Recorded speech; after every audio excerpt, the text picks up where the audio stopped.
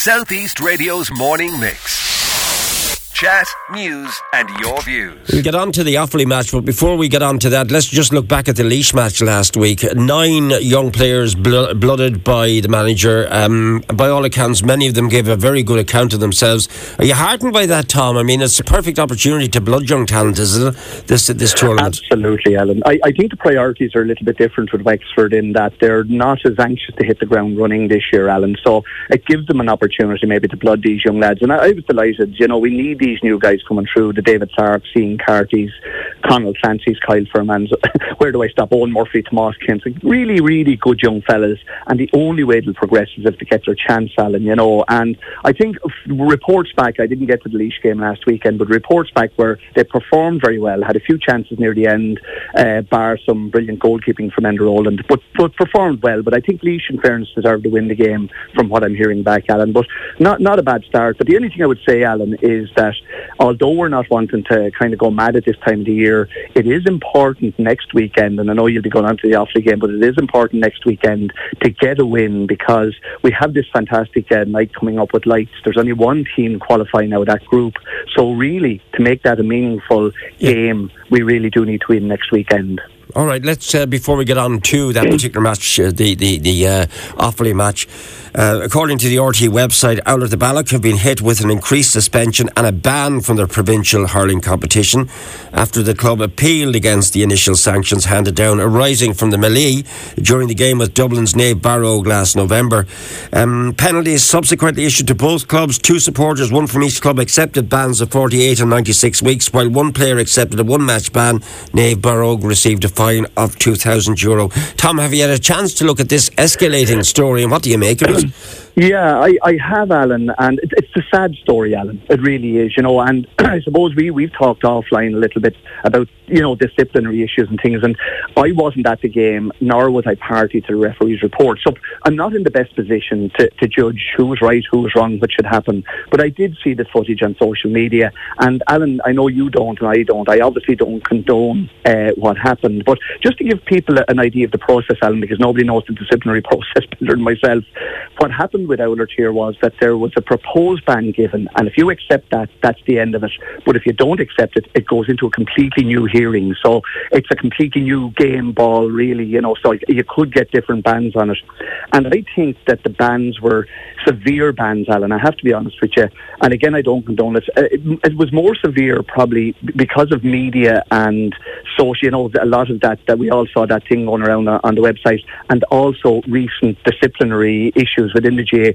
So I think the GA felt, we have to really stamp down on this. And my own feeling on it, Alan, is Oulart, they're the most honourable hurling people, and they do feel, I've spoken to a lot of them, that they've taken a little more than their fair share of blame for what happened. They're not saying that there wasn't blame to be apportioned, but they're saying, look, it seems to be very much an anti-Oulart thing. And I have to say about Oulart, in the last number of years in Wexford Championship, Alan, can you remember them really being in any problems like this before, you know? Yeah. So I think, in fairness to Oulart, yes, action is needed. We have to stamp down on these things. I don't think Oulart are saying that, but I think I do have a little bit, and again, I didn't see what happened, but I have a little bit of sympathy with the severity of the actions that are taken against them, Alan. You know, yeah. I think it's spurred by media, it's spurred by the current climate of no discipline within the GA, and it seems to be very one-sided. Now, maybe Naomh Barrow were completely blameless on this, but they did take their suspensions as well, Naomh Barrow, but Oulart seem to have got a fair whack on this one, Alan, haven't they? Yeah, well, the whole area of the entire club now being penalised and banned if they were to come through the local championship into the provincial championship.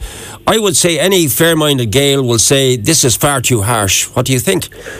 I think I was very surprised to see that the bans were, say, even with the players, Alan, that the bans were added to. You know, you think going in there that, look, you get it. But I think maybe 1 year suspension out of the Leinster Championship for both clubs. Again, I can't comment because I wasn't there.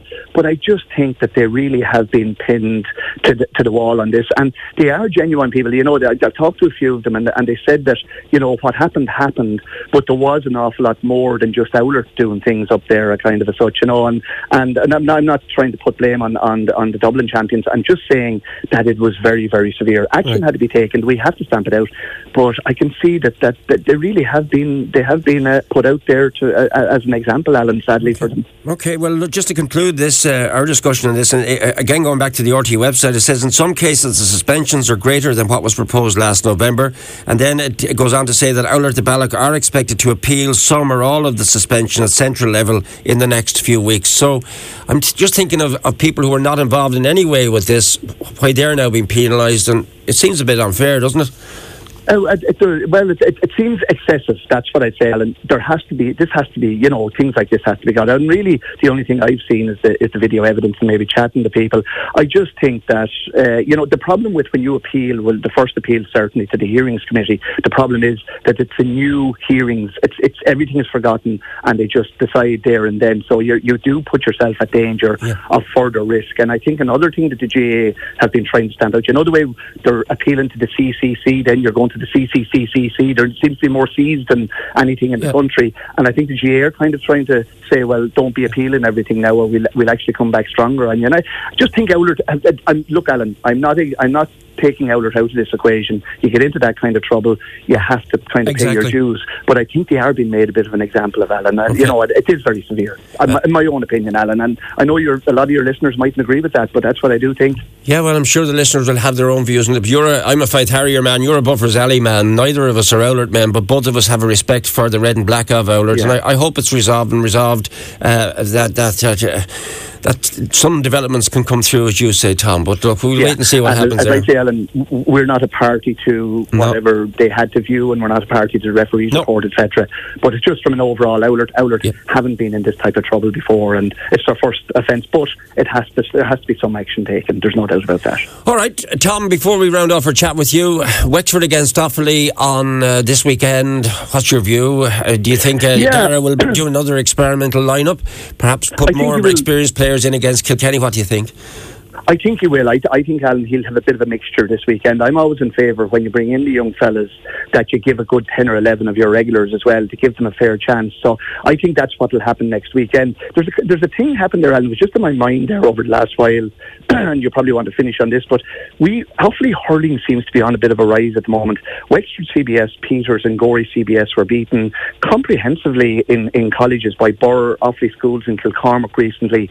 There were fairly big scores were beaten. So we probably need to maybe just give a little knockback to Offaly next week. I know it's not the priority to win the Walsh Cup or whatever, but you know what? We need to give them a little bit of a knockback to say, hold on here now. We don't need an Offaly coming back and beating us in Leinster in 5 or 6 years' time. So I just think it's a game that we probably, there's a little bit more urgency to win, Alan. I think we will win it. I think we'll have a few of the guys like Lee Chin, fellas like that back. And with some good young lads, and I think we're well capable of going up and winning that game, Alan. South East Radio's Morning Mix. Chat, news and your views. Alan Corcoran.